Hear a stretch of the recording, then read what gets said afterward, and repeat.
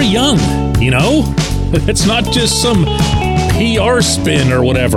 It's a young team that's taking the field day after day. Good morning to you.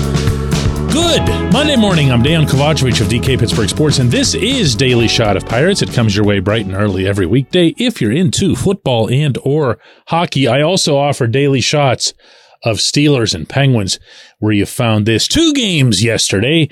Pirates 4, Reds 2 in the first one. Reds 6, Pirates 5 in the nightcap of the day-night doubleheader. I was over at PNC Park, and I'm not going to lie, I was struck way more by the things that the young players did wrong.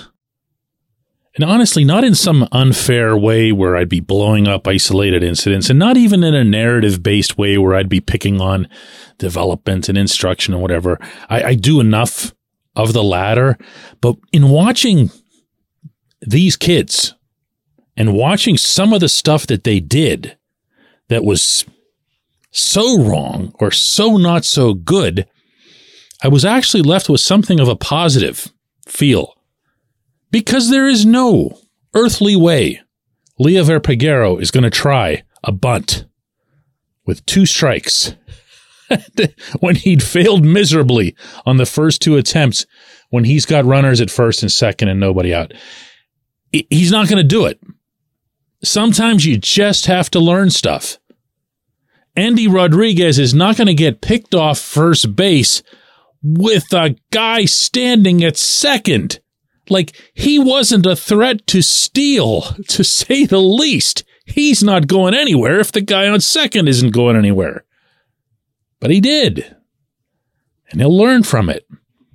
And he'll get better from it. Henry Davis in right field, I mean, I've decreed this subject to be off limits for myself, and I don't want to go back on that, but if he does stay in right field, it's going to be with the benefit of a lot of practice that'll have led into it. You know, unlike all of the practice he didn't get leading into being thrown into that role in the major leagues. And there was more. There was a lot of this. Peguero running into the outfield, catching a pop-up that absolutely should have been caught by Jack Suwinski, to which Suwinski gave Peguero quite the glare. That's going to sort itself out. That's not something that's going to be a lingering issue that's going to be dependent on some brilliant coach at the Pittsburgh level working it out of their system. They're just going to do it. Okay, these are just dumb young player mistakes.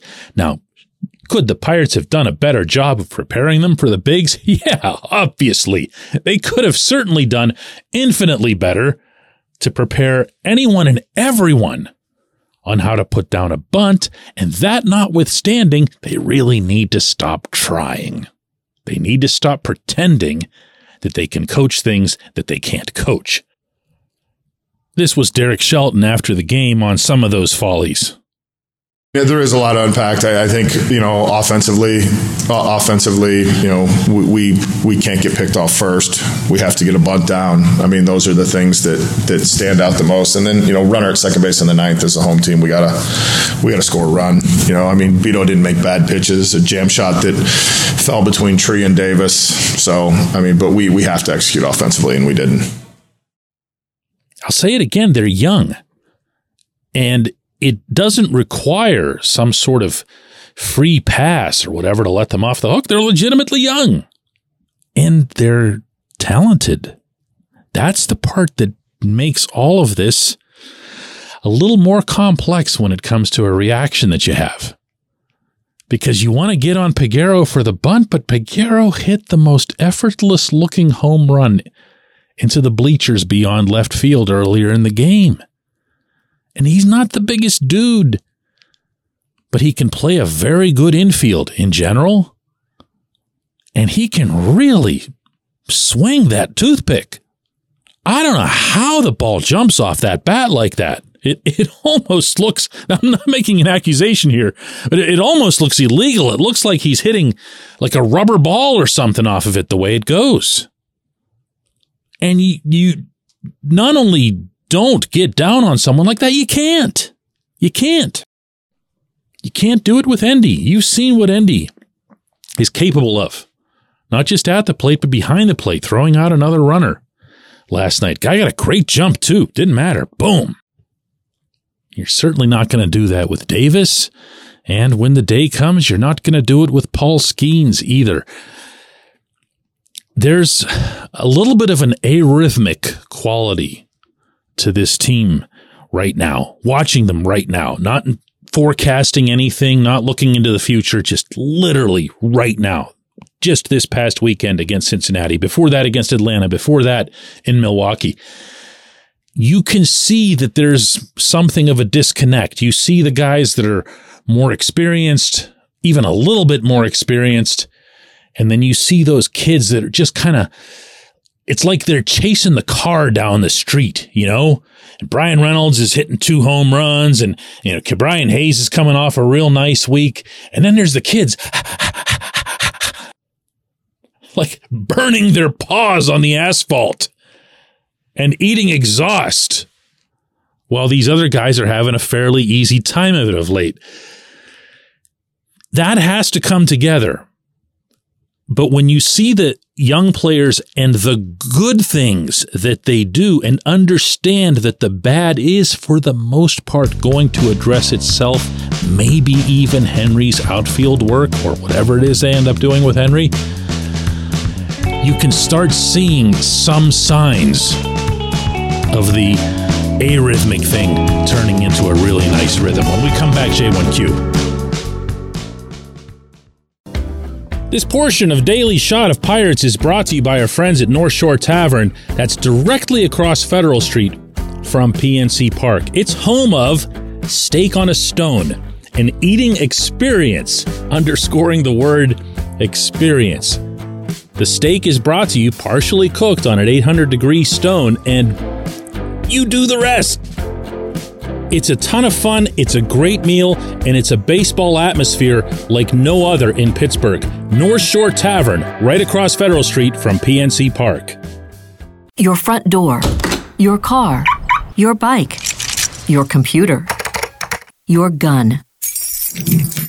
Safety is a habit. Every day you lock and secure your home and everything you want to keep safe. Gun safety and responsible storage are no different, and the best way to help prevent accidents, misuse, and theft. If you have a firearm, own it, respect it, and secure it. Visit ProjectChildSafe.org. Brought to you by the National Shooting Sports Foundation and the Bureau of Justice Assistance.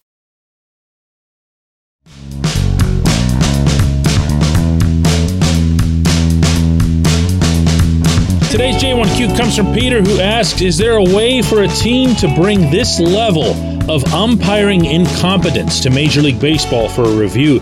Because this is completely unacceptable for professional sports. Peter is referring, of course, to anybody who didn't watch the game last night, to Nick Lentz behind home plate. I'm not even inclined to mention the rest of his crew, because this was just one guy who had just lost control. And when I say lost control, I don't mean of the game or of a given situation. I mean of himself. It's been a long time since I've seen an ump just glare over into the dugout, even while the pitch clock was running. Like, he didn't even bother stopping the pitch clock or calling time. He just lost where he was. He was so angry with the Pirates dugout for legitimate complaints. Now you can chart these things. You can see what actually was a ball and what was a strike, or what was close, even if you don't believe those things are 100% accurate. And this guy was miles off. They had a particular problem with Brian Reynolds getting rung up on a high strike, and then the same pitch, the very same pitch in the very same location, being called a ball twice for Luke Maile of the Reds in a subsequent at-bat. And he motioned over, Lentz did, toward the home dugout and threw out somebody. Shelton came flying out of the dugout, and Lentz is now motioning over to the dugout, and he's saying, according to Shelton, I'm going to throw you all out. Just here, listen to Shelton's version of this, okay? The Oscars ejection, I mean, I would assume it was from yelling from the dugout. Mine, obviously I was on the field. Donnie didn't say a word. Not a word. And I think the most frustrating thing is he just started running people and basically he said, "You're all gone." And then when Donnie got out there, he goes, "Well, I don't know who it was. I just threw him out." So that's when, you very rarely see Donnie Kelly lose his cool, and you got to see Donnie Kelly lose his cool. So, the first two warranted, probably. Arguing balls and strikes. That last one, I think he just, I think he just started throwing people out, and he was not aware of what the situation was. This is my fourth year around Shelton, both the manager and the man. I feel like I've gotten to know him pretty well. I've not seen him visibly rattled by an incident the way he was by this one. And I'm not talking about on the field. I'm talking about right there in that press conference room with the words you heard. I don't know if it came across in the audio. I hope it did, but it sure did in that room. The Pirates are tired of getting walked on by umpires. They're tired of feeling, whether it's justified or not, that they're not being sufficiently respected, and they're going to, and this is the part where I would back them most strongly, they're going to go to bat for their best players in particular. Their very best player is Bryan Reynolds, who in this game had 2 wonderful catches and 2 home runs. And he's getting hosed by the ump? Come on, man. Come on. Bring the robots already. What is the delay on this? There's no way. There's no conceivable way they could be worse. I appreciate the question. I appreciate everybody listening to Daily Shot of Pirates. We're going to do another one of these tomorrow.